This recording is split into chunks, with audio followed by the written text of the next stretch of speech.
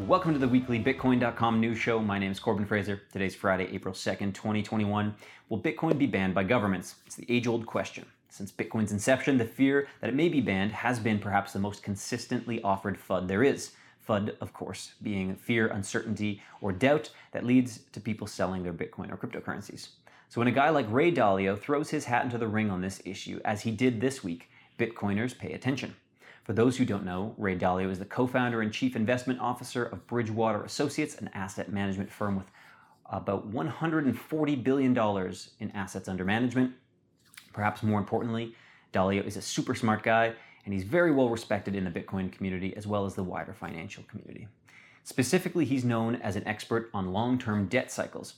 A debt cycle, which, by the way, is the cycle of continually borrowing that leads to increased debt, increase in costs, and eventual default. Dalio has tracked debt cycles historically going back hundreds of years and publishing his findings in a book, YouTube series, as well as on LinkedIn, which is his social media preferred platform. Now, the really interesting thing is over the last few years, Dalio has been ringing the alarm on our current debt cycle whenever he gets the chance. You may have seen him on CNBC, CNN, and so on. Basically, what he's been saying is we're coming to the end of a long-term debt cycle. And when that happens, well, it's not good. Historically, it's meant the fall of empires, the outbreak of wars, and the hyperinflation of currencies. As you may have noticed by now, many of these issues are the same things Bitcoiners talk about frequently. In fact, Bitcoiners have for years been pointing to Dalio's work, saying, look, this guy, he gets it. And actually, a lot of Bitcoiners have been begging Dalio to provide his stance on Bitcoin. Since he's a champion of hard money, they assumed he'd eventually come around as a Bitcoin supporter himself. But he didn't. And in an interview on Yahoo Finance on Wednesday, he stated there was a good probability of the government outlawing Bitcoin. He went on, every country treasures its monopoly on controlling the supply and demand. They don't want other monies to be operating or competing because things can get out of control. Now, this stance, rather predictably, led to some strong responses from prominent Bitcoiners. Some actually went so far as to accuse Dalio of market manipulation. Obviously, Dalio is just spreading FUD, was their argument, so he could get his hands on Bitcoin at a lower price. Of course, that accusation is pretty outlandish, especially when directed to a respected guy like Ray Dalio. Nevertheless, Dalio's comments renewed the age-old debate. Perhaps the most common response to governments banning FUD is that, well, it can't be banned. And that was the stance that was put forward by Gemini co-founder Cameron Winklevoss, one of the Winklevoss twins, who replied to Dalios by writing, Bitcoin may have similar properties to gold, but outlawing decentralized software is a much different problem. It requires you to essentially outlaw the internet. Another common argument is that governments just won't ban it. Reason being, it's already too deeply entrenched in the system, kind of like the Uber effect. For example, as we've previously reported, Goldman Sachs announced that it sees huge institutional demand for cryptocurrency. Then there's Visa's CEO, who anticipates Bitcoin becoming extremely mainstream. In fact, it seems pretty much every day there's more news of institutional adoption. So in this respect, Dalio seems to be out of step with many of these other institutional investors. But what do you think? Will Bitcoin be banned by governments? Or is it just more FUD? Can Bitcoin put an end to debt cycles once and for all? Or will the end of the debt cycle spell disaster for Bitcoin?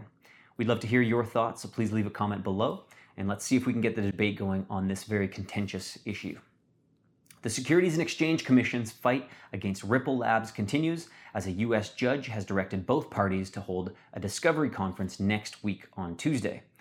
Ripple's lawyers had argued that the SEC refused to produce requested documents pertaining to the charges and that the regulator failed to provide a single document concerning Bitcoin or Ether, two virtual currencies that are closely analogous to XRP.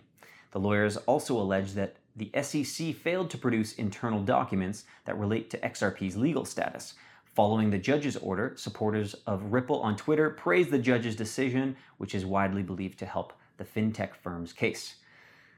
Let us know if you are part of the XRP Nation. What are your stances on this ongoing debate, which has been going on forever? I know that I've seen on Twitter many people in the Ripple camp have been very much in support of trying to get XRP relisted on several exchanges, but haven't had a whole lot of luck recently. The Fed plans to unveil digital dollar prototypes in July. So the Federal Reserve is actively working on a central bank digital currency, and some prototypes are near completion. The Federal Reserve Bank of Boston and MIT plan to unveil 2 prototypes of a digital dollar as early as July. There are still major issues that the Fed, the Treasury, and Congress have to hash out before a digital dollar becomes a reality, but an official said that they think it's important that development continues before the policy debate, and that the Fed would only adopt a digital dollar with the support of the Congress, the administration, and widespread support from the public. The administration has yet to announce an official position on the technology, but it's clear that the Federal Reserve is pursuing this project with a high level of urgency in the wake of crypto's growing popularity. I find this story very fascinating since these centrally controlled central bank digital currencies have been coming up more and more in the news lately, with China, several other countries looking at them more wholeheartedly.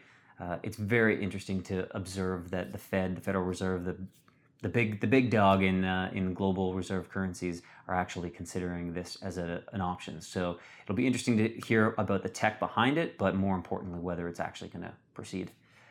PayPal enables cryptocurrency payments at millions of stores with Checkout with Crypto launch. So PayPal launched their Checkout with Crypto service, allowing consumers to make payments at millions of merchants using cryptocurrencies. This is the first time you can seamlessly use cryptocurrencies in the same way as a credit card or debit card inside your PayPal wallet, said PayPal CEO. Currently, Bitcoin, Bitcoin Cash, Litecoin, and Ethereum are supported in the PayPal wallet, and the company is planning on extending crypto support to all of its 29 million merchants around the world in coming months. PayPal's crypto payment service launched following Elon Musk's Tesla accepting BTC as a means of payments for its cars. While Tesla techno king Musk said that his company will keep all of the BTC payments without converting them, PayPal merchants will receive payout in fiat currency.